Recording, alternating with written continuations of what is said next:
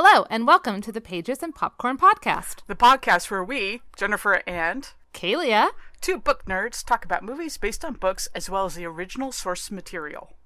2 warnings. This podcast uses barnyard language. Why limit ourselves to only nice words? Some things warrant not so nice words. Also, spoiler warning. We will be talking about the endings of both book and movie, so prepare yourself. Okay. Let's get into it. It's the Pages and Popcorn Podcast. Jennifer and Kalia will edify. It's the Pages and Popcorn Podcast. Jennifer and Kalia are gonna talk, so you'd better damn well listen. Hello and welcome to this episode of Pages and Popcorn Podcast. I'm super excited today to be discussing The Woman in the Window, a thriller novel and a thriller film by the same name. But before we do that, a couple of quick announcements. Reminder, we have a website, kmmamedia.com/pages of popcorn podcast, where you can find all sorts of links and show notes and ways to support us, as well as our entire back catalog. That's right. Every episode gets its own little blog post, and we have the trailer. We have affiliate links in case you want to buy the book. You can support us that way. And we have all of our show notes and sources. I know this episode, I can promise you, I think I have like 12 sources already going on, plus whatever Jennifer is going to send me. So it's a good place to see. And then the show notes are important because sometimes we make a reference to something, a literary term or well, all sorts of things. And the show notes are where there's a little bit of an explanation for all of those things. So if you hear a term you don't know, chances are it's explained in our show notes. You can also pop in on our monthly pop-in and ask us directly, what the hell did you mean by that? That is so true. Our monthly pop-ins are the last Mondays of every month on Zoom at 7 p.m. Pacific time. And even though this month, the month of May, the merry, merry month of May, that is Memorial Day, we don't care. We'll still be here in our Zoom. There might be Zooming by the pool. I doubt it, actually. It'll be 7 o'clock at night. The kid probably needs to go to bed. I'll be home. I might still be damp from the pool, but we will be here at 7 o'clock p.m. and we'll be happy to hang out and talk to you at that point about anything that you want to talk about. The other way that you can talk to us, send us an email at pagesofpopcornpodcast@gmail.com. That's right. And lastly, if you would like to support us, awesome. Thank you. Thank you in advance for that support. You can tell your friends, your neighbors, if you are quarantining in your house or suffer from agoraphobia, signs on windows also work to inform your neighbors and friends about what they should be listening to. You can support us on Patreon at the $5 level, get the episodes right away, as well as a couple other little perks. You can buy us a coffee, which is a weird way of saying there's a donate button on the website. It's a thing. The other way is that you can review us and rate us on all the podcasting places. Share our social media content. KMMA Media is on Instagram. Pages and Popcorn Podcast is on Facebook. Technically on Twitter, but I really don't like Twitter. Twitter is intimidating to me. So I'm honest. I'll be honest. Twitter intimidates the heck out of me. But I do try to check it occasionally. And me personally, you're more than welcome to reach out. I am also on Instagram at Kalia_Marie_M and at Twitter at KMarie, and of course, Facebook. So lots of ways to get involved, lots of ways to communicate. And boy, howdy, do we have an episode for you.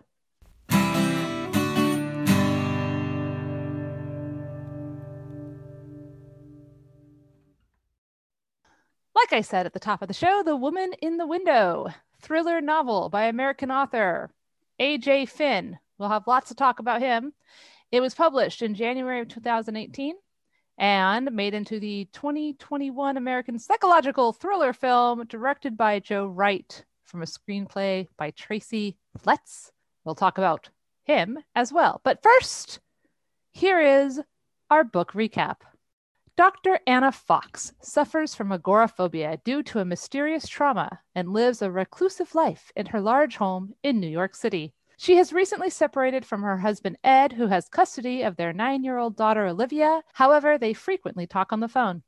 To pass the time, Anna spends her days drinking too much alcohol, playing online chess, communicating with other recluses through the Agora online forum, where she uses her background as a child psychologist to give advice and help other people who are dealing with their own traumas, as well as watching old movies, meeting with her shrink and her physical therapist, and she spends time spying on her neighbors, including the Russells, a family that moved in across the street.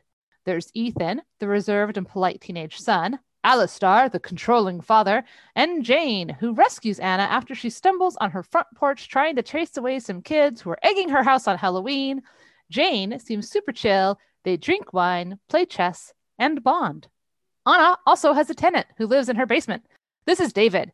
He does handyman things like fixing stuff and telling her that she needs other things fixed, like the skylight and whatnot. Anna likes him well enough, but doesn't really know him. She does know that he has the occasional overnight guest, but she has no real way to spy on him, so whatever, he doesn't matter.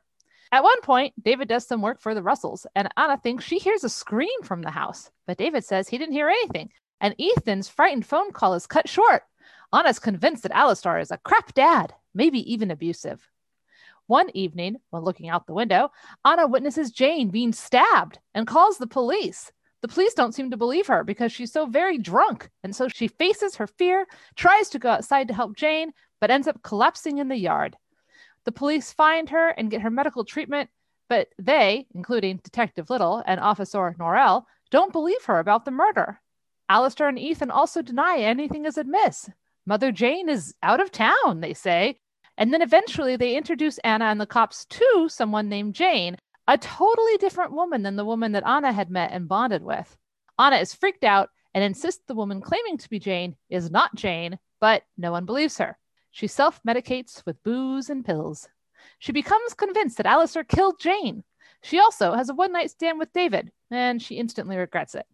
But then she receives an anonymous email with a picture of herself sleeping, and she freaks out, understandably. She calls the police, but they think she sent it to herself as a way of getting attention. And then they drop the bomb/fucked up tragic truth. Apparently, back in the before time, she cheated on her husband. They told the daughter, who was really upset, and then they were driving on a mountain road, and there was arguing, and then the lover was calling Anna, and then she looked away from the road to see the phone, and then they crashed, and both husband and daughter died slowly over the course of a few days in the snow while Anna helplessly watched. That is what triggered her agoraphobia, and she has been imagining her conversations with them.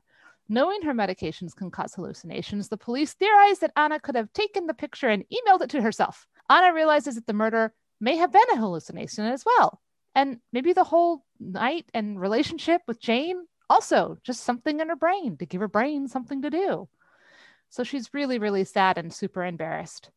But wait, Anna finds a picture she's taken of Jane during their chess and booze girls' night in and shows it to Ethan.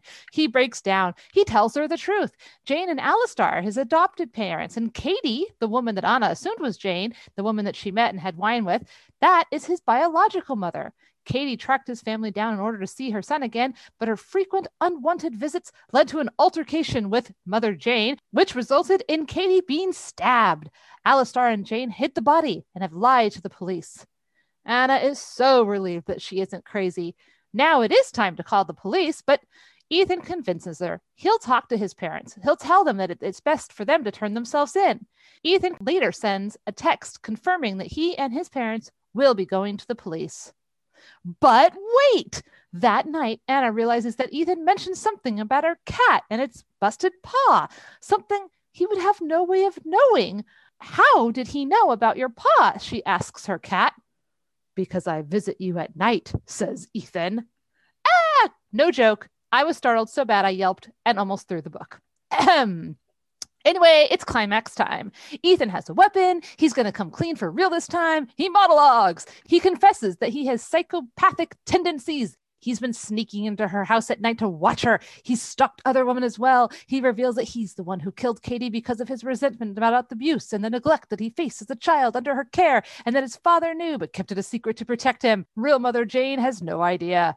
Realizing that he intends to kill her too, Anna flees. He pursues her to the roof, where she pushes him through an old skylight to his death.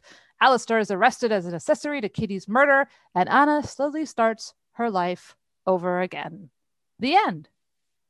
Movie recap. The plot starts off pretty much the same as the book. Child psychologist Anna Fox lives alone in Manhattan brownstone apartment after becoming separated from her husband Edward. He lives away with their daughter Olivia, but she talks to them on a daily basis. Anna suffers from agoraphobia, and her housebound state leads her to observe all of her neighbors from a second-story window, including the Russell family who have recently moved in across the street. Anna takes a large number of medications and drinks alcohol daily. First, Ethan comes over, then the Halloween with the eggs and the rescue by Jane, and then the bonding, and okay, fine. Anna calls the cops one night when she thinks someone broke into her house, but nope, it's just David the tenant. False alarm, but good for a few startled moments. Then Anna witnesses Jane being stabbed to death in the living room. She contacts the police, but they don't believe her, claiming everyone in the family is fine. Alistair arrives along with Jane, who, to the shock of Anna, is a different woman from the one that she met. Naturally, Anna is upset and freaked out. She begins spying on the Russell family and then receives an anonymous email containing a photo of herself sleeping. She contacts the detectives again, who are soon joined by the Russells and David, where she has a nervous breakdown. Now it is revealed that Edward and Olivia are dead as a result of a car accident that Anna accidentally caused. She is now agoraphobic. As a result, her medication causes her to have hallucinations and conversations with people who are not really there. Anna apologizes to the Russell family, admits that she was wrong. She stops pursuing her suspicions and later records a video on her cell phone, planning to end her life by suicide by taking an overdose. Anna then discovers a photograph she took on her phone of her cat, and in the reflection of a wine glass is the original Jane, proving that she was real. Anna shows David the photo, and he confesses the original Jane she met is a woman actually named Katie, who's Ethan's birth mother. Katie had been stalking the Russell family, trying to get close to Ethan, hence why they had to move to Manhattan. David refuses to corroborate Katie's existence to prove Anna's story, and then he is suddenly attacked by Ethan, who has been lurking in the apartment. Ethan reveals to Anna that he murdered Katie and is a budding serial killer, having also killed Alistair's secretary in Boston, and he says he intends to kill Anna as well. He has been letting himself into her apartment all week with a stolen key, and he was the one who took the photo of her sleeping. He offers to not kill her, but just to watch her die from her suicide, and Anna plays along before hitting him with a wine bottle and fleeing. She runs up the stairs to the roof where they fight. Graphically, he fucking stabs her in the face with a gardening claw thing in the motherfucking face. But eventually, Anna pushes Ethan through the skylight to his death. As Anna recovers in the hospital, Detective Little states that they've arrested Alistair and Jane for helping Ethan cover up Katie's murder. Little admits that he watched Anna's video, but then he hands her back her phone to allow her to delete it before she returns it as evidence. He sincerely apologizes to Anna for not believing her. 9 months later, Anna is now sober, and she says her last goodbye to the apartment and to her late family before she moves out, drives away, and gets on with her life. The end. Okay, quick question. Yes. Did you read this book back when it came out in 2018? I read it about a year ago. Okay. Yeah, so not immediately when it came out. Had you read Gone Girl, The Woman in Cabin 10, The Woman, Girl on the Train, blah, blah. There's like a bunch of these. You know what? In my notes for the longest time, I referred to this upcoming project of ours, this book and movie, as Female Protagonist in a Box. Because I couldn't remember if it was woman or girl, train, window, car, box, cabin, whatever. Too many overlaps. Anyways, okay, so I did not read it back then. I read Girl on the Train, and for the longest time, thought that these were the same books. I was wrong, obviously. Then I saw that it had been adapted and was coming out on Netflix, and I was like, oh, we should do it. So here we are now doing it. It's crime, right? That's what you'd call this? It's a thriller. Crime thriller. Yeah. Okay. Not my go-to genre. So before we really get into too much, because this isn't my genre, I can say I had thoughts and feelings as I read it, but I don't know how, I was going to say how valid they are, because this isn't like my typical genre. Like, I definitely was startled when the chapter ended with Ethan saying, "Because I watch you at night." Like, that startled me. Literally startled me. I don't know if that's... You also have a tendency to have that kind of fear that somebody's watching you at night. Yes, I do. That is a fear I have. That hit as I was reading it the second time for this podcast. I was like, oh, I know somebody who has a fear of this. That'll be fun. I was sitting on a couch next to my friend Cynthia, and I yelped and tossed the book, and then I was like, my heart was pounding, and I looked over at her, and she was like, "Are you okay?" I was like, yes. And then I couldn't decide if I wanted to keep reading or not for a while. Like if I needed a break or if I just wanted to like keep pounding on through. But the whole point of this book seems to be to like keep you moving forward, to not really think about anything too much. And so so knowing that I read it with an uncritical eye because I'm like, okay, I'm going to read this novel. And that I literally, I told you before we started recording, I read it in one day. Basically, I had a full day where I didn't have anything I had to do except for sit around and drink coffee and read books. And so I read this book almost exclusively in one sitting.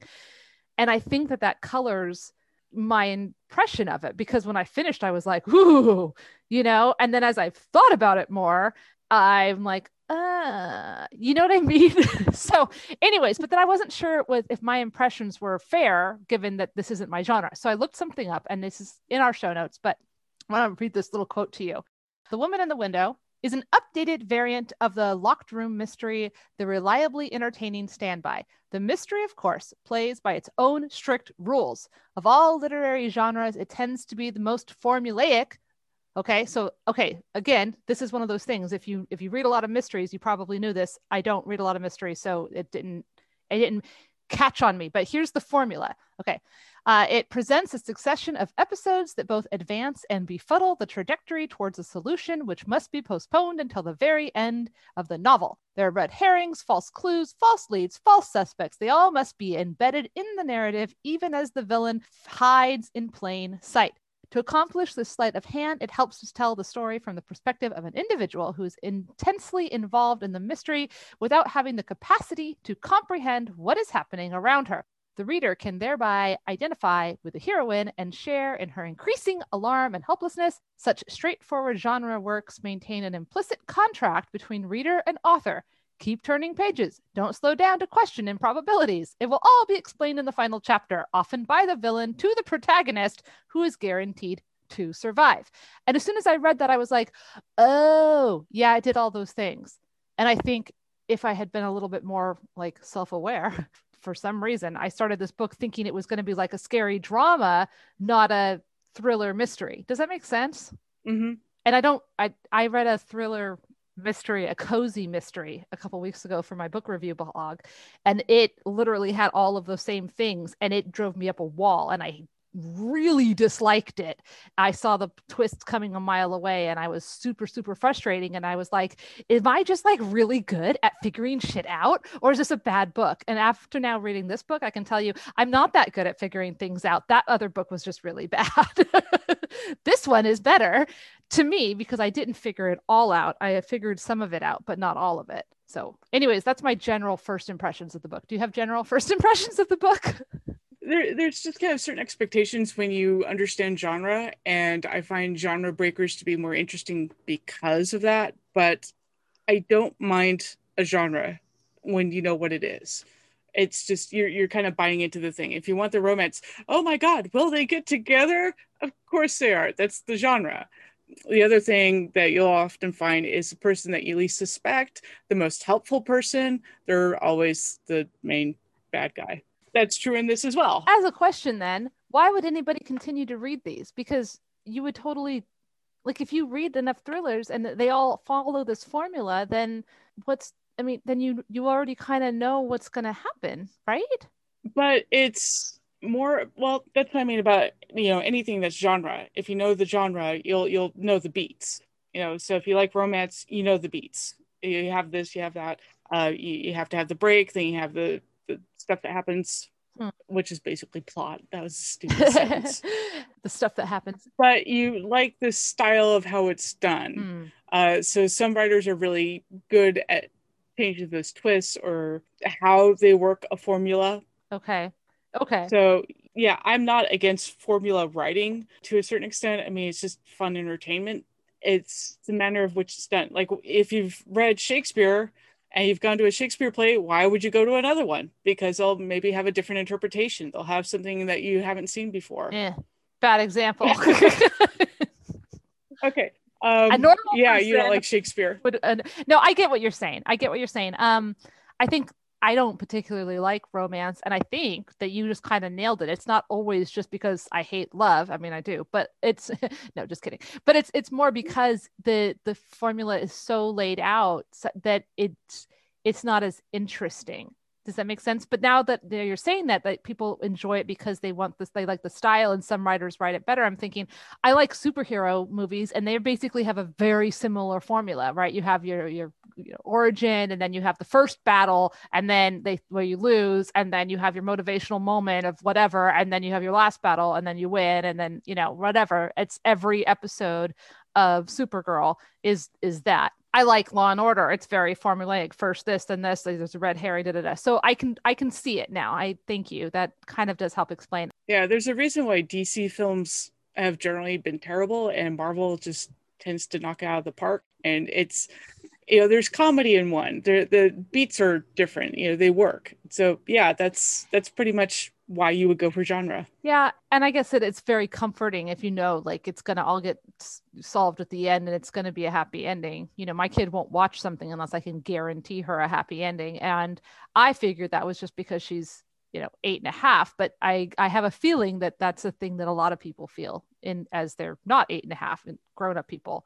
That's why people read romance and thrillers, like cozy mysteries are a thing because people enjoy them, right? Okay, so great. Does this do its job as a thriller then, as somebody who knows more about the genre than I do? Because to me it totally did. It's kind of like, do you want to be stuck in this person's head for however long it takes you to read the book? Is she interesting to be in that head? And so that's where I kind of put the line. She has moments of being funny. I find her somewhat exasperating. She has her foibles, and so you get attached to that. And again, it's like, do you have the past that would help you empathize with her? So when she's drinking in front of a cop, there I am going, okay, I get it's stressful, and this is what you do when you're stressed, but my God, that's a really stupid thing to do for somebody who should be rather intelligent, supposedly. And so there are moments like that kind of bother me, but it's your mileage may vary. I found her pretty believable in a lot of that kind of stuff, like that she did stupid things and didn't put things together as quickly. A few of the things that I put together, she didn't put together. And so I did found that a little bit, I was like, oh, okay, you're not perfect. And you're obviously making bad choices because you're under the influence of your drugs and your alcohol and your trauma, right? That's like a pretty big trifecta. Yeah, the trauma is, that is a really well done beat, if we're going to talk about genre. Dude, okay. I have to say, I didn't clue in that they were dead until pretty much right before we were told that they were dead. Like, I didn't pick up on that.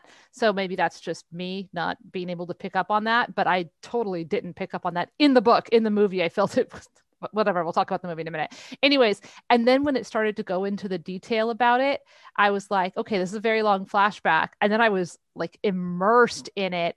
And it was so tragic. And I won't say it was like long and drawn out, because it wasn't, but it was. You felt the time that she was watching her husband and daughter suffer and slowly die. And she said like her daughter wasn't actually dead when the helicopter came, because she said mommy, and there had been like this reoccurring theme early on where she wanted her daughter to still say mommy, and her daughter was like growing up and out of that. And your mileage will vary. I have an 8.5-year-old daughter who only calls me mommy when she's sad or scared, like in the middle of the night. I'm mommy,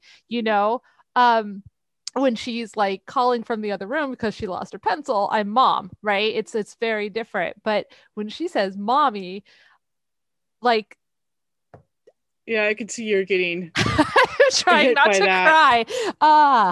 And the worst of it is like the daughter's alive with the helicopters. You're like hopeful. Mm-hmm. Oh, could she have made it? And from reading it that she didn't, because this is the big reveal. But you can put yourself in her position as a mother. Oh, my daughter's still alive. The helicopter's here. We're going to make it. And then still have. And just like being so trapped and so cold and helplessly watching someone you love die is just I mean, it's awful. And yeah, the levels of guilt that go on with this character. Oh, right. Because, they were only on this trip because they wanted to give the daughter a happy memory before they talked about their divorce. And they're only getting divorced because she's had cheated on her husband. And we don't really understand the motivation for the cheating. I mean, because that's not really the point, which I appreciate. It wasn't, and then the daughter, was like upset. The dad decided to go ahead and tell the daughter early on the trip, so then they leave, so then they're driving. And I have to tell you, this is okay, follow my tangent here. My parents, bless them, took me to see Indiana Jones and the Temple of Doom when I was like 3 or 4 years old, which bad call on them. And there's this part in Indiana Jones Temple of Doom, there's lots of scary parts, but one of the scary parts is that they're in like this little cart and it's like ricketing down. Yeah. Okay, and it's really high up, and for years, I blocked that movie out, but I had nightmares into my 20s about being on this little cart that's way up high and like being scared to death I was going to fall. And it wasn't until I actually saw the movie again in my 20s that I realized what those images had come from, but they'd morphed in my nightmares to be like much more expansive. To this day, those freeway on-ramps where you're like up really high and there's only like one lane of you and you're up here and there's like cement on both sides and you're like, dude, I cannot, like, ask my husband. I close my eyes and I like make little fists with my hands. I can't, it's so scary to me.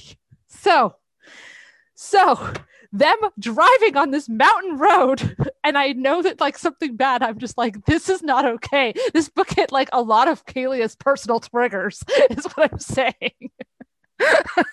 Driving in the snow is one of mine because I've done that before and it can be really scary. I don't drive. I've never had that responsibility. And there are times when I'm really grateful that I've never had that responsibility. There's like this evil part of me that's like, well, if we all die, at least it won't be my fault. But in this case, like, not only is she driving, so it's her fault, but also like they're there because of her. It was her fault. It's her fault. Oh, okay. Anyways, yeah.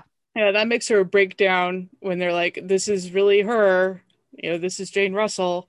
And she just says, okay, yeah, I'm psychotic. I'm hallucinating.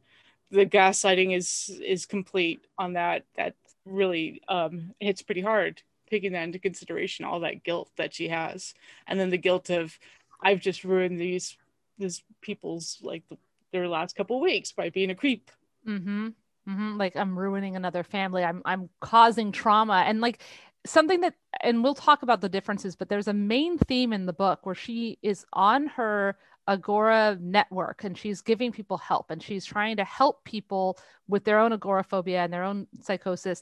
And she has this recurring thing about like doing good, helping people. Like, she can't fix everybody's problems, but she wants to help them. So talking to them, giving them tools, and she feels like that's worthwhile. And it's really good and it's profound. And so like when she has the moment in the book where she realizes that she's like at this point now where she's like, okay, I've been wrong this whole time, it really undermines that she had been trying to help. Like that's what she wants to do with her life, is help people, not hurt people. And I feel like it did a better job in the book of like kind of exploring that that dichotomy. I kept reading the doctor is in as the Dr. I sin.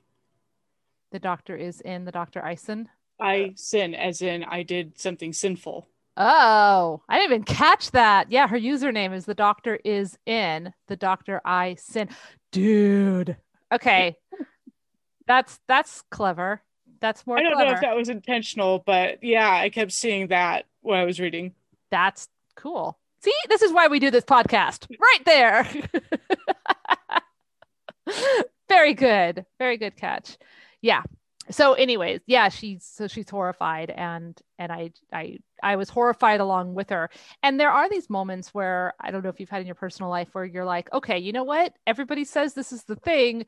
I guess that's the thing. I'll just, fine, whatever. I give up. I'm tired of fighting the not thing. So I'm just going to accept the thing, because there's really not a thing I can do about it. How many more times can I put the word thing in the sentence, Jennifer? Let's count. You know what I mean about how sometimes you just get too tired to fight. And even if your brain is telling you this maybe isn't right, you're just emotionally exhausted. Well, I've definitely had those times when I'm the one person in the room going, wait a second, no. And do you make do you confront that because you're going to be confronting an entire room that's against you? Mm-hmm.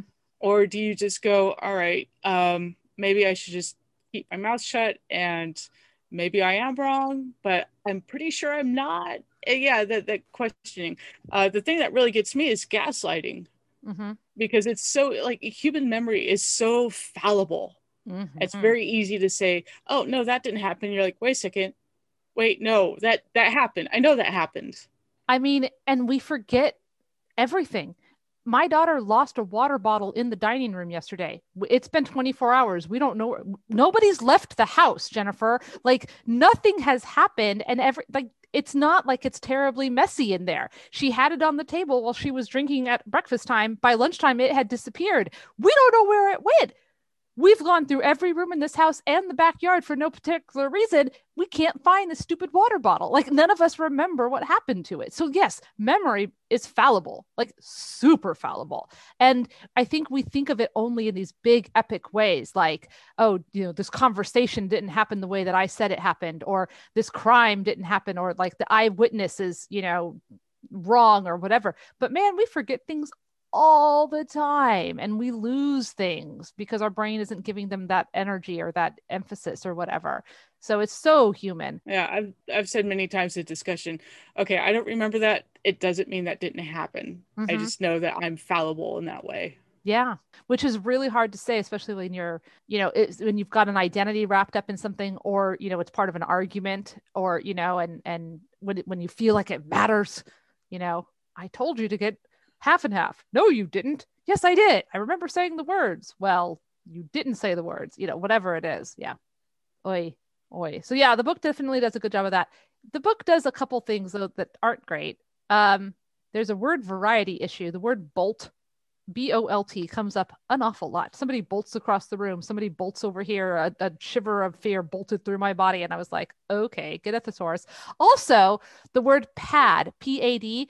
And maybe I'm sensitive now because I saw this thing on Facebook and it was like, list the things and phrases and books that you're tired of reading. And somebody wrote, so-and-so padded across the room. And I was like, yes, man, yes. This book, and it said it a lot to the point where I started pointing it out every time to Cynthia, who was sitting next to me. Oh my God, someone just padded across the room again. And then we had this whole discussion about what that means. Doesn't that technically mean that you're barefoot? I mean, can you pad across the room if you've got shoes on? Because Jennifer, somebody fucking pads across the room in this book and he's wearing boots. Like, there's been no discussion of him No, yeah. I think of it as barefoot and kind of on the balls of your feet. Balls of your feet, yeah. Yeah, like because you're kind of like doing a cat and being quiet. Yes, it's like not quite a tiptoe, but it's like a gentle, careful walking. Yeah, dude, I think it gets overused. I think people just don't want to say walked anymore. Like, walking is passe. Well, fuck you all, pedestrians rule. And padding is like a word that is being used to pad this book. See what I did there? Yes. I saw that. That's the quality content people show up for. So I read Twilight at night when I couldn't sleep in a closet, like literally in a closet, because we were on vacation and I was trying not to annoy people. So I would go into our little hotel closet that had a light and sit there at night and read. And smirk came up so often and it ruined the word smirk. I'm like, that's not what a smirk is. A smirk is kind of a sort of a mean sort of smile. It's not nice. He smirked at you. He's being an asshole. Yes. Tangentially, I read 50 Shades of Grey, not in a closet, but the word mercurial gets used an awful lot in that book, and it has ruined that word for me. You don't know what this word means, author. Okay. Okay, so let's see here. I had some actual real-time notes about this book.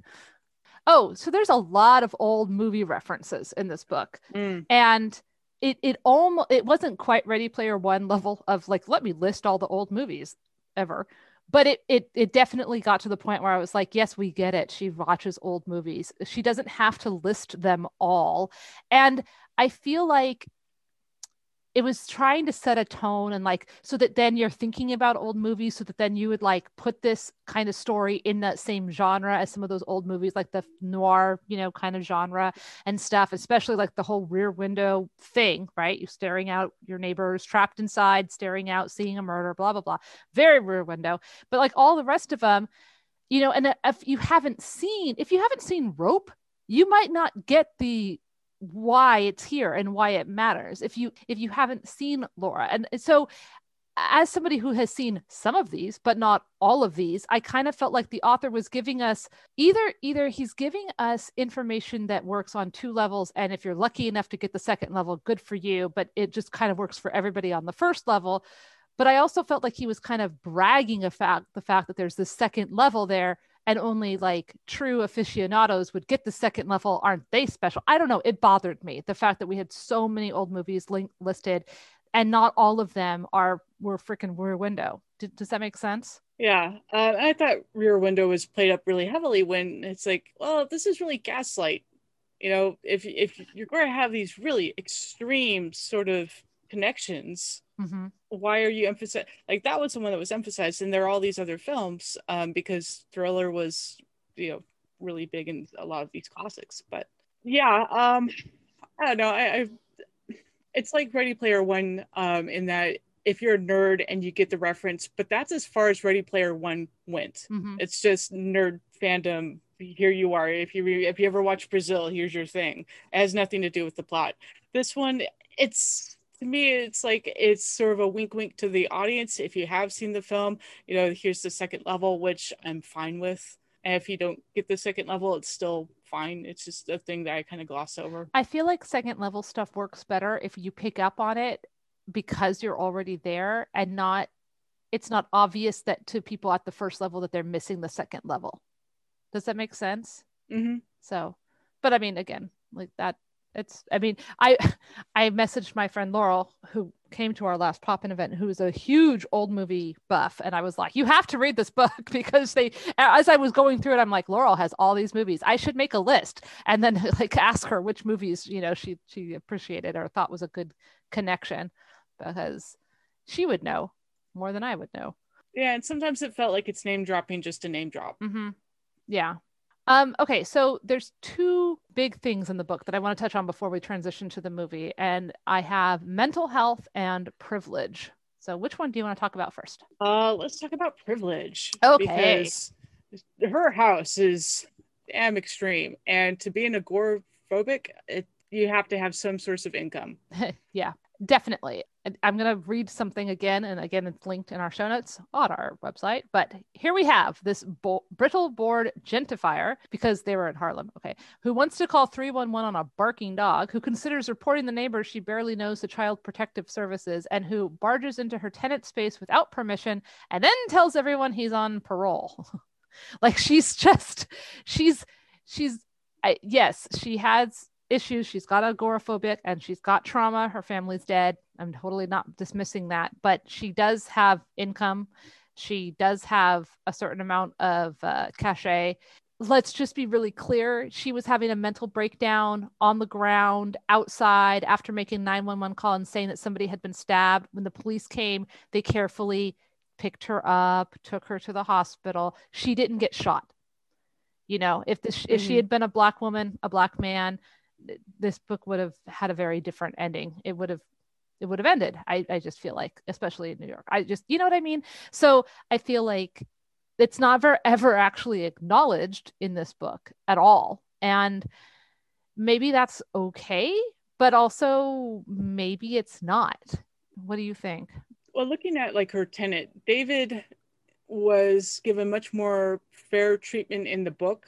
He has a past, he has some history, but he's never really that awful with her. He doesn't have like the jump scares that he has in the movie. Mm-hmm. Stuff like that. And he's rightfully pissed when she goes into his area, because as a landlord, you can't do that unless you give 24-hour notice, stuff like that. But yeah, there's the way she's dealt with by the police is very gently, until we get a little bit later on, and one of the cops is a little bit more frustrated with her. But even that frustration is all verbal. It's like there's nobody puts her in a chokehold. Nobody drags her. She's never handcuffed, like. What I see with her is like she lives in this cavern. It's this huge mansion. And that comes across a lot more clearly in the movie when you just see the physical space of it all in an area where, space is at a premium. Mm-hmm. And a bunch of the other brownstones had been chopped up into smaller apartments. That's why she was able to watch multiple families. And she even talks about in the book how much they all sell for. Like she's looking at the real estate, you know, there's a lot more internet sleuthing going on in the book for sure. But like, you know, she's very aware of how much money everybody must have. She's kind of not obsessed with it, but it's definitely on her radar, what everybody does for a living, where their money comes from. Money. Yeah, and that speaks to a certain level of classness. Mm-hmm. Yeah. So then we have mental health, which I feel like is combined because people with mental health issues, white rich people with mental health issues are treated very differently than their counterparts. And her mental health issues are severe. But I read this interesting thing on Medium about the stigma against the people with mental illnesses being violent, and that this book and movie portrays that myth. When, however, the Health Canada Review found that the strongest predictor of violence and crime is a past history of violence and crime, not mental health. According to the Canadian Mental Health Association, mental illness doesn't play a part in most crimes committed. According to the American Psychological Association, researchers have found no link between mental illness and violence. Current research has found that people with mental illness, especially those who also deal with substance use and poverty, are over twice as likely to experience and be hurt by violence. According to the Association for Psychological Science, the reason why this myth about people who are mentally ill being violent persists is due in part to the availability heuristic in which media stories are sensationalized and made public, believe that the crimes are often more committed by people who are mentally ill. While people with psychopathy or sociopathy can be violent, they aren't necessarily violent. It's an easy answer, and that's why people like it. Yeah, it's comforting. It can't be somebody normal doing terrible things. Even just that phrase, somebody normal, that's an awful thing to say. We had this homeless encampment right next to where I lived, and as somebody who is not a therapist, who is not a psychologist, I would swear that one of the people who lived there was a woman who had schizophrenia. She would talk to herself. She had, it was obvious that she had mental health issues, severe ones. And she was living a hand-to-mouth experience on the side of a hill. That was her life. Mental health issues will usually just make you poor and make it hard for you to live in a society. It's not a violence thing. Mm-hmm, for sure. Like you said, it's a comforting thought because, it's not me, it's not us, it's those people. And that's why. And now done. I don't have to think about it anymore, which is. Yeah.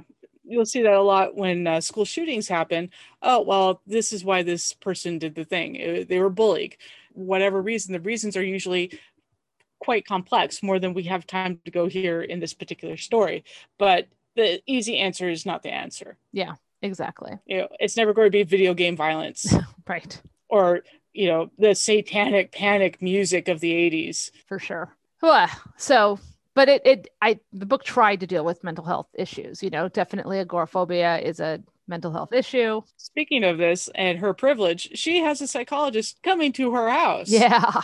And a physical therapist coming to her house. That's pretty darn rare. Mm-hmm. That's premium pricing. And just as a little fun note, the person who plays her psychiatrist in the movie is also one of the scriptwriters. Yes, exactly, which is awesome. Cute little.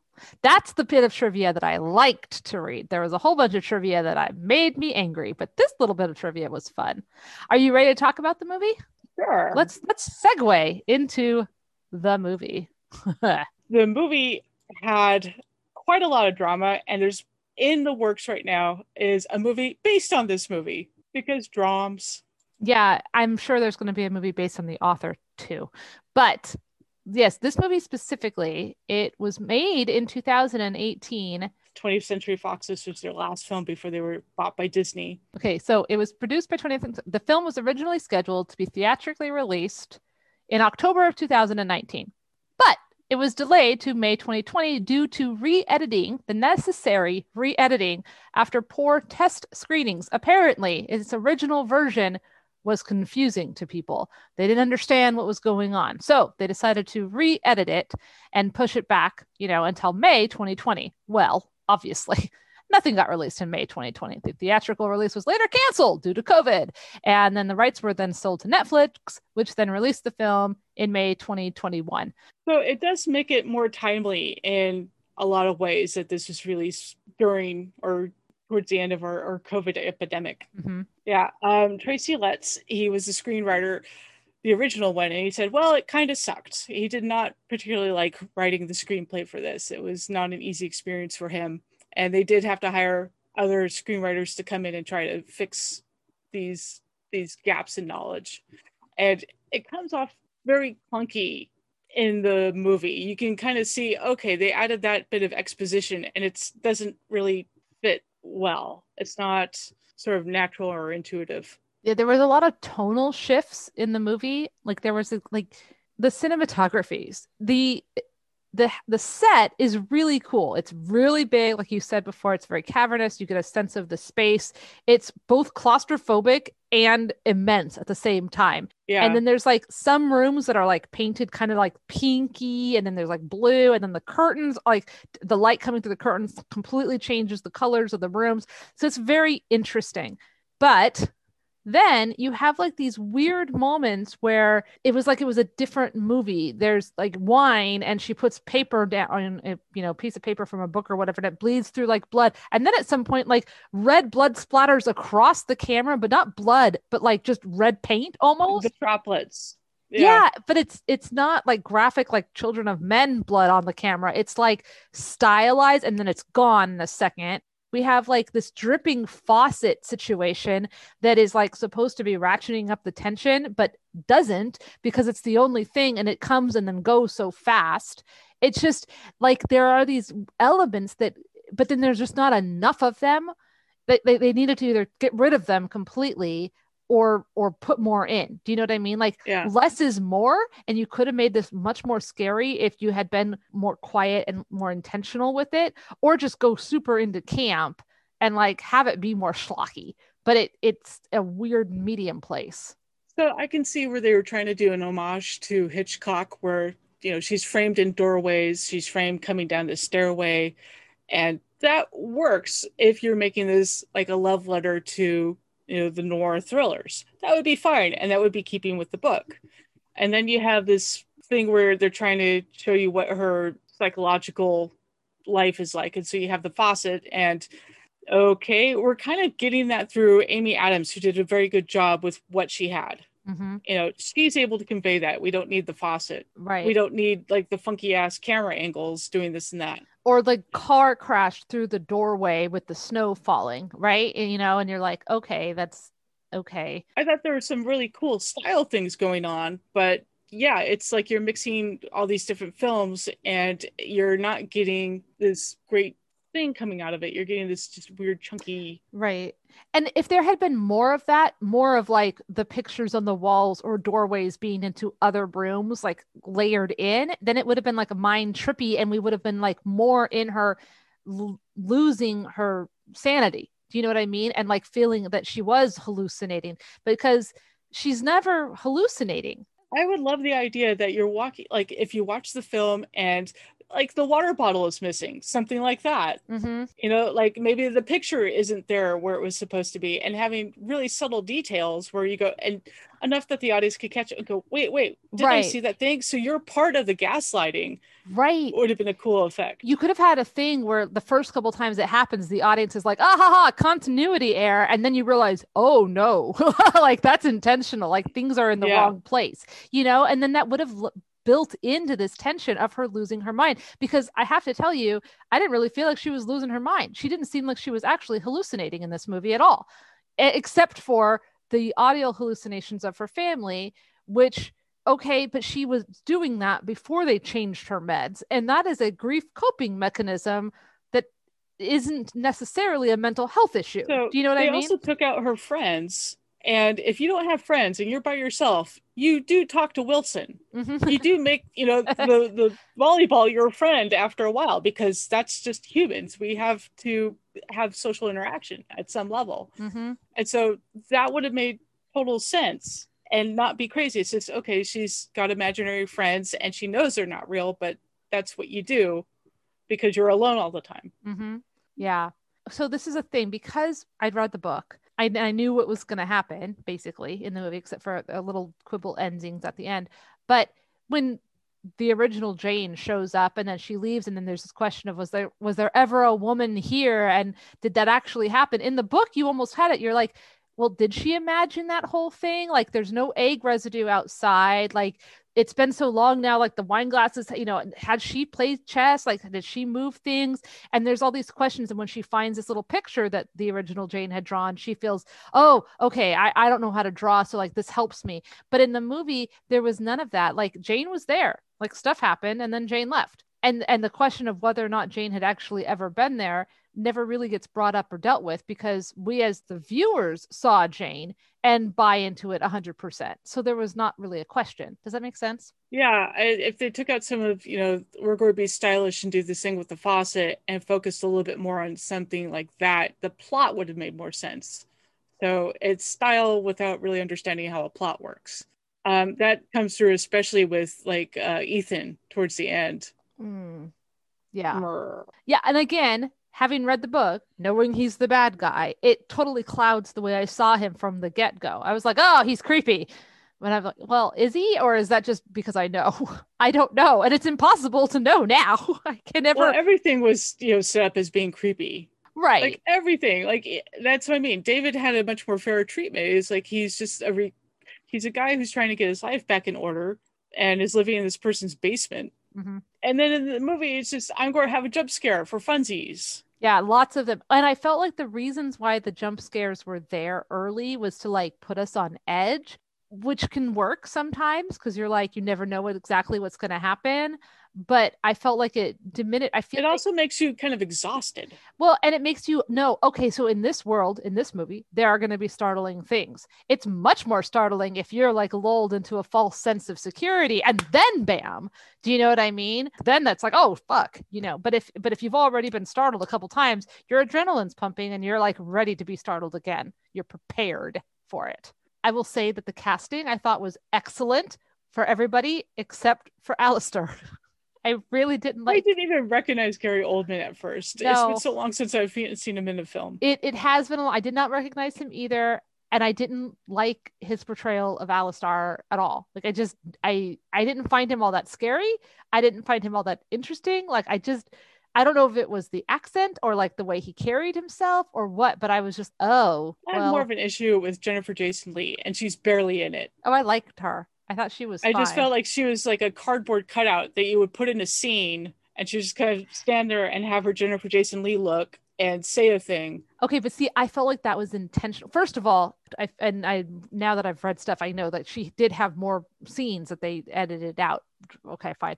But I feel like she was there super stiff and weird because we're getting it through Amy Adams's Dr. Anna's perspective, and she doesn't believe that Jennifer Jason Leigh's Jane is a real person. Does that make sense? She thinks that she's an actress or like something else, or there's something sinister.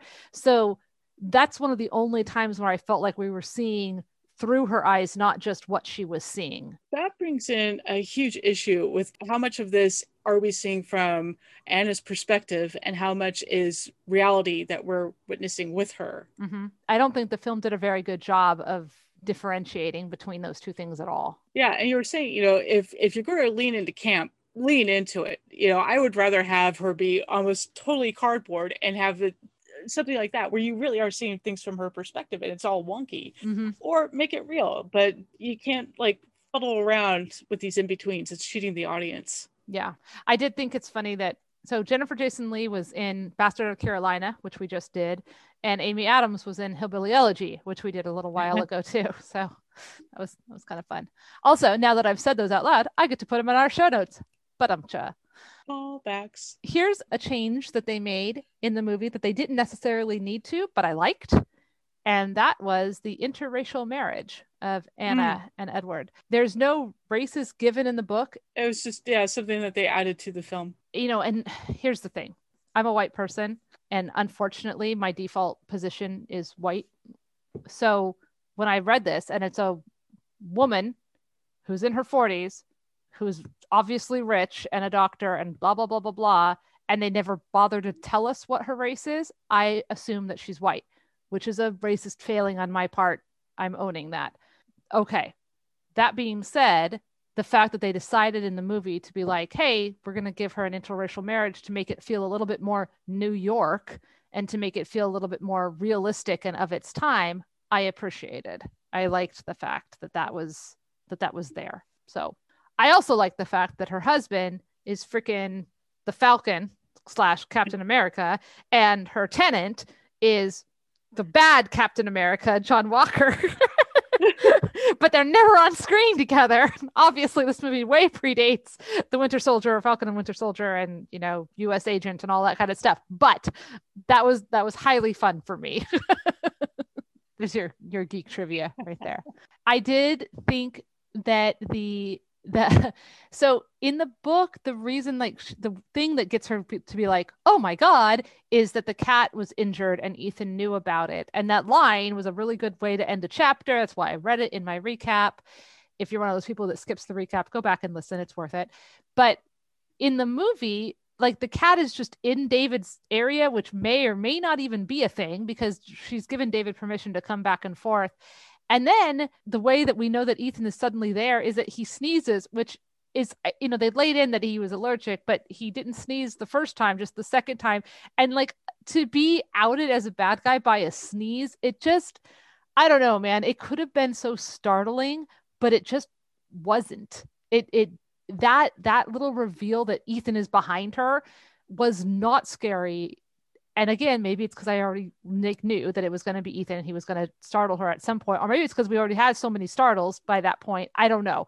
But I really liked the startle factor of Ethan in the book way better than in the movie. Well, the way he plays her in the book is so chilling and manipulative and smart. Mm-hmm. He pretends to be this Montana grandmother. And even when he slips and goes, oh, BTW, she just goes, oh, well, the grandmother's learning, internet stuff. Right. And I didn't put that in the recap, but in the book, because of her Agora online community, she's helping this little grandma in Montana with her, thing. And it turns out that was Ethan, who then managed to figure out her passwords and like also figured out her, a bunch of stuff about her personal life because he was basically catfishing her online, which they totally removed in the movie. Because they removed that in the movie, they didn't have the thing where she was trying to unlock her phone to make a phone call and she couldn't unlock her own phone, which is terrifying. Again, speaking of personal Kalia triggers, I trying to call 911 and not being able to get my passcode in properly to get my phone open, A, has happened to me, and B, is a recurring nightmare.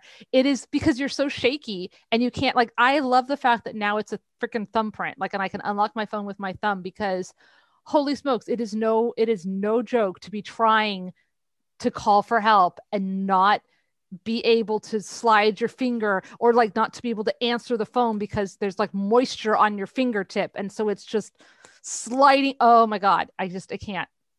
Anyways, in the book, yes, he changes her passwords and her phone she can't use. And then it's back again later, which is fine. And in the movie, that doesn't happen because he's not catfishing her. He's just, magical movie hacking ability. Well, there's no hacking. He just sends her an email from a Gmail account that's not in the book. They go to the point to show her that that picture's on her camera and she sent that to herself. In the movie, they're like, you might have sent it to yourself. And then they just drop it.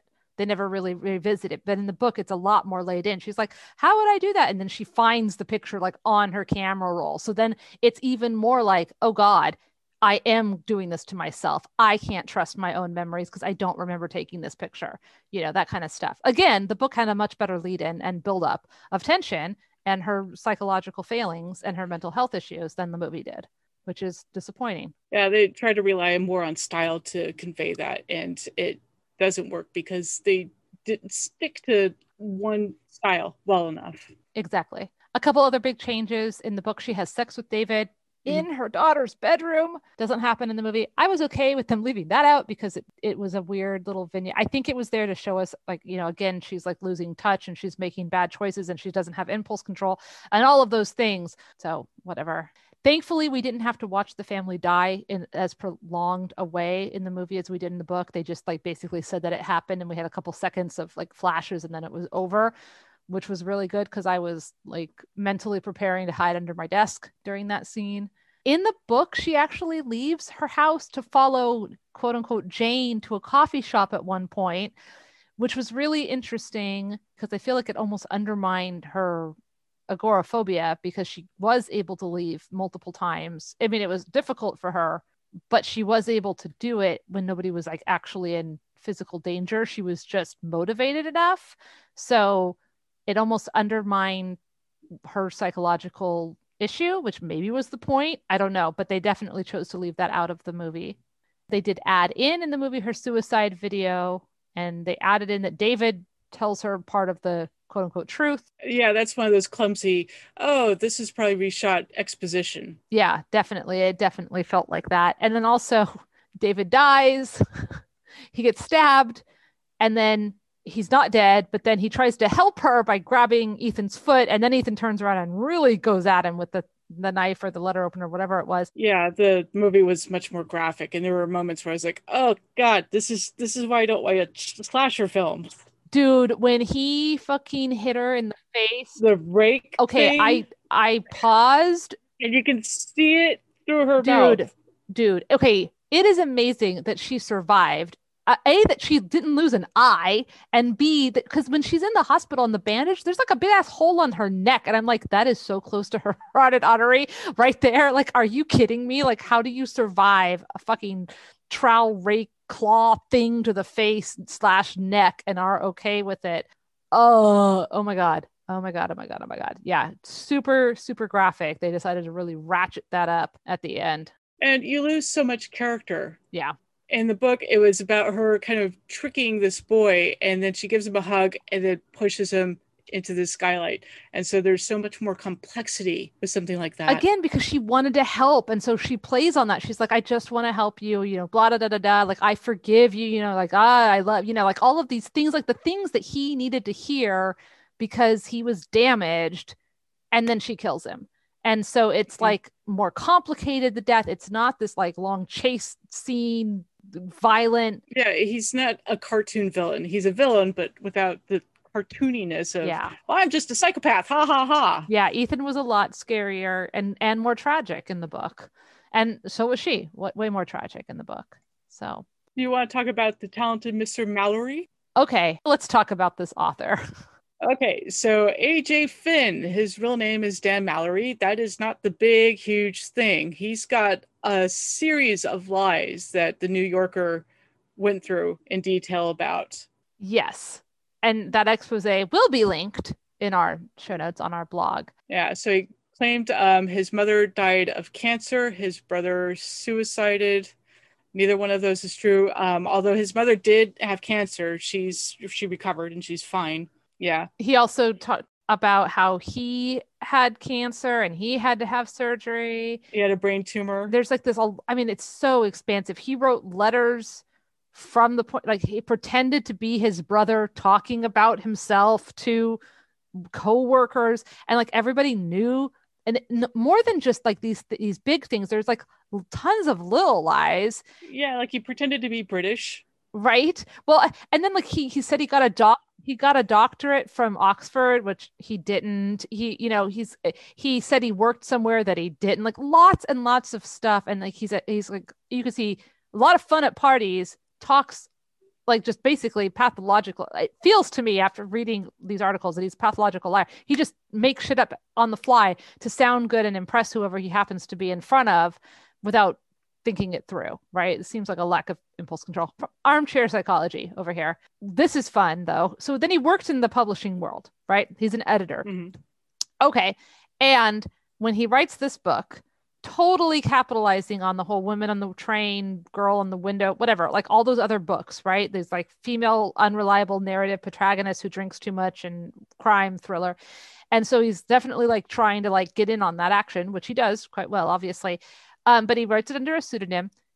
And so in the publishing world, when there's a book like this, the publishing houses will auction it off, who gets to have the rights and then sell it and make all the money and stuff, right? So the auction is happening. And, a bunch of publishing houses are trying to get the rights to this book. And then once it got to a certain amount of money, like a significant amount of money. It was $1 million. Wasn't it that he sold it for?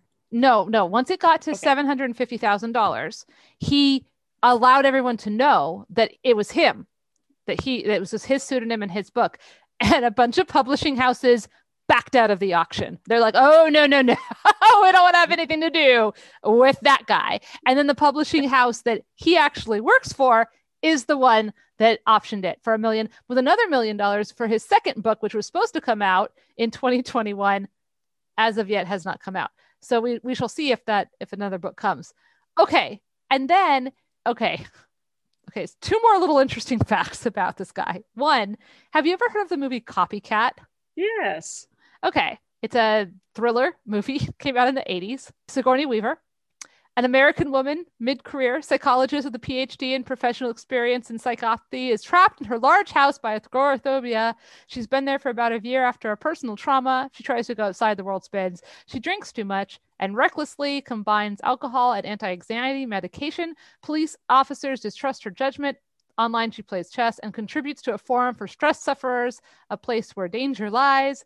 And she is then stalked and like harassed by a copycat killer and has to whatever. A lot of people were like, yo, this book is a lot like that movie.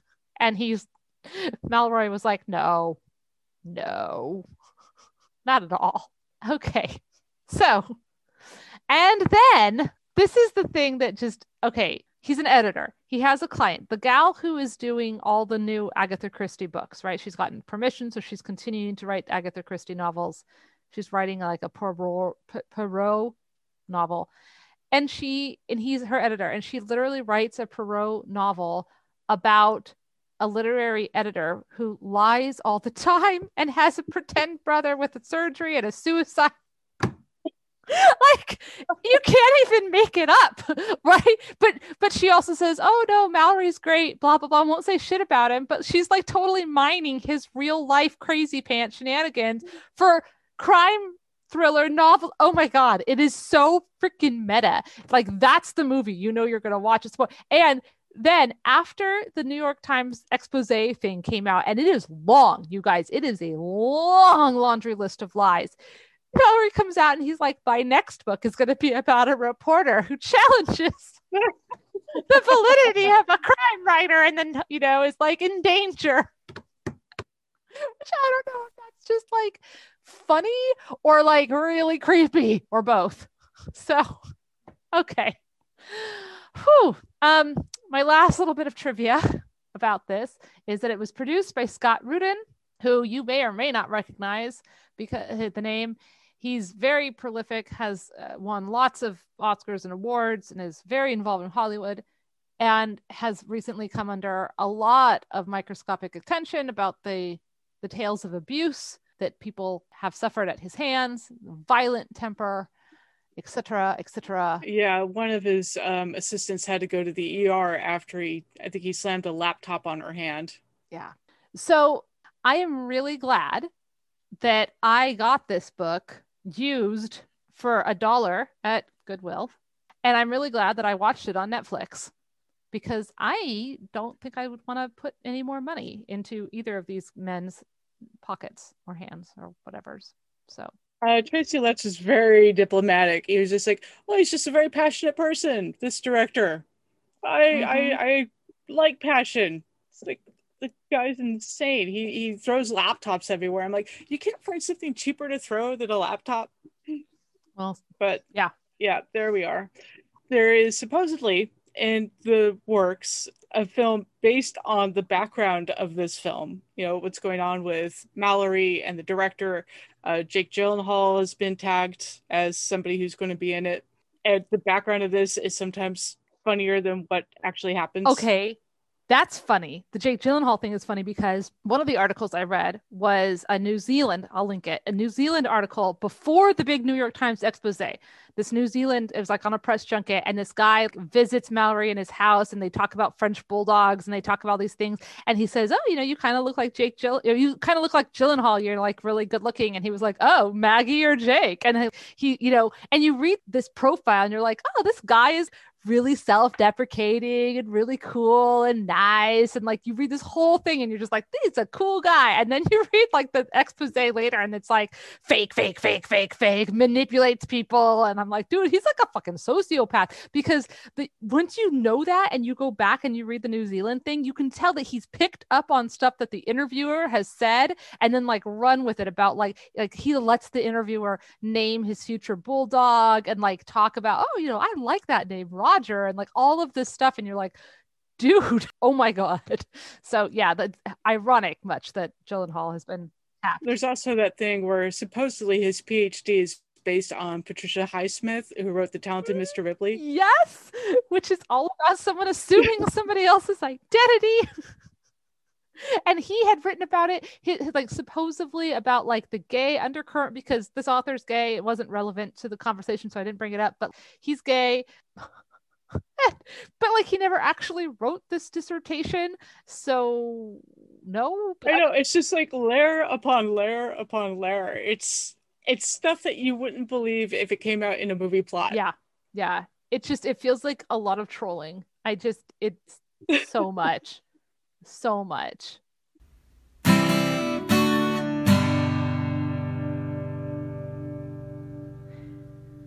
Is the book worth your time? Okay. For Kalia, yes, because for thriller, it hit everything. It did. I would say, I mean, it was enjoyable-ish. It was fun. Okay. Now that you know how it ends, I don't know if you ever want to, I don't think I could reread it. What's the point? But the book was like, it was fun. It was fine. If you're into thrillers, it hits all the things. And if you've listened to this podcast, I hope you'd already read it. Spoilers. Yeah, it was a thriller. It was a very, and now I can say I've read multiple thrillers. This one worked better for me than the other one that I had read for my reviewing purposes. I definitely like it better than like Woman on the Train or Gone Girl. For me, it's just because the character, your main character, is much more likable. Yes. And yes, that is true. Dr. Anna is much more likable and approachable than, I can't even remember the main characters' names in either of those two. But yes, I will say Gone Girl, I like that it did kind of flip it a little bit. That was, but that's a different podcast. Anyways, so yeah, the book, if you're into thrillers or in crime, whatever's and stuff, cool. Totally read it. If it's not your genre, it's still kind of a fun read. Yeah. And it's 400 pages, but the chapters are insanely short and it's written in a very staccato style, There's like 100 chapters, like literally. Yeah. And a lot of them are prefaced with a whole page that just says Monday or Tuesday or whatever. So it's not nearly as long as it is. I mean, there's not nearly as many words as you'd expect for a 400 page, whatever. Here, I'm going to read you chapter 47. Are you ready?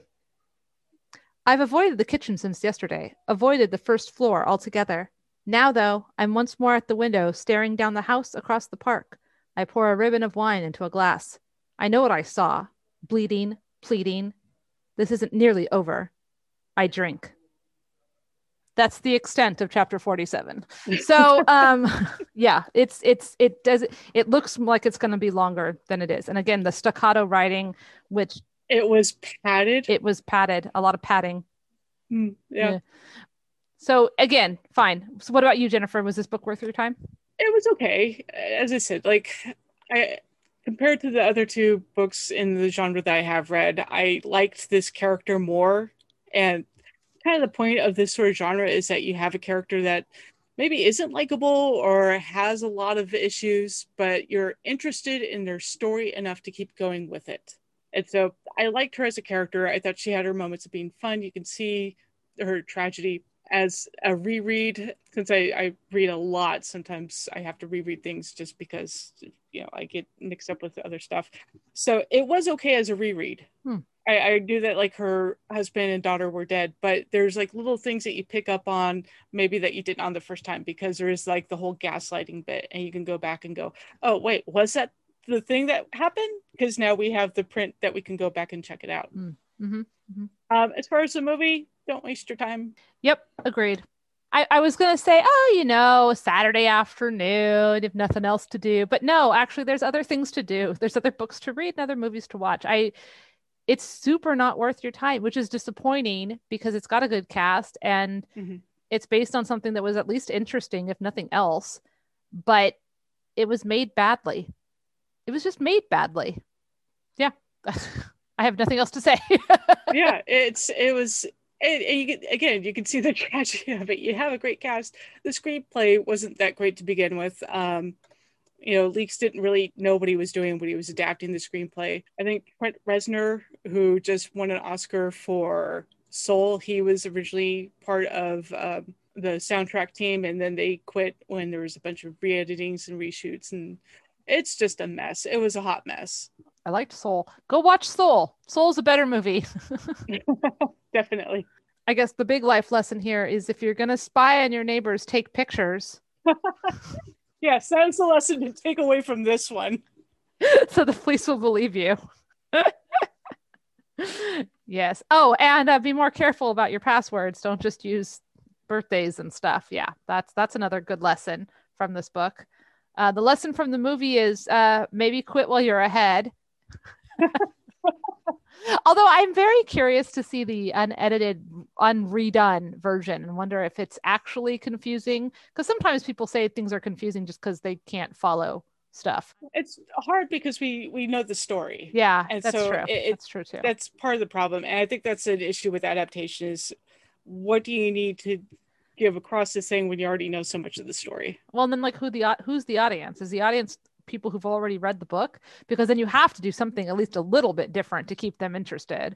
Or is the audience just, people who haven't read the book, in which case you don't have to really worry about it too much. If you have read the book, the change of just making the kid a psycho is a letdown. Yeah. It's just a letdown no matter what. Anyways, okay. Well, Jennifer, this was super fun. Thank you. All right. Take care, everyone. Stay safe. Get vaccinated. And then you can go outside. Oh, Jennifer, does that mean we should do a Girl on the Train or Gone Girl at some point? I've read both of them. It was a long time ago, but I have not seen either of the movies. So they would be new to me. If we must, but you have to be a sponsor in order to request this. And it looks like the upload is almost complete. Yeah, there it is. Cool. So all is done on my side. Hop to it, producer.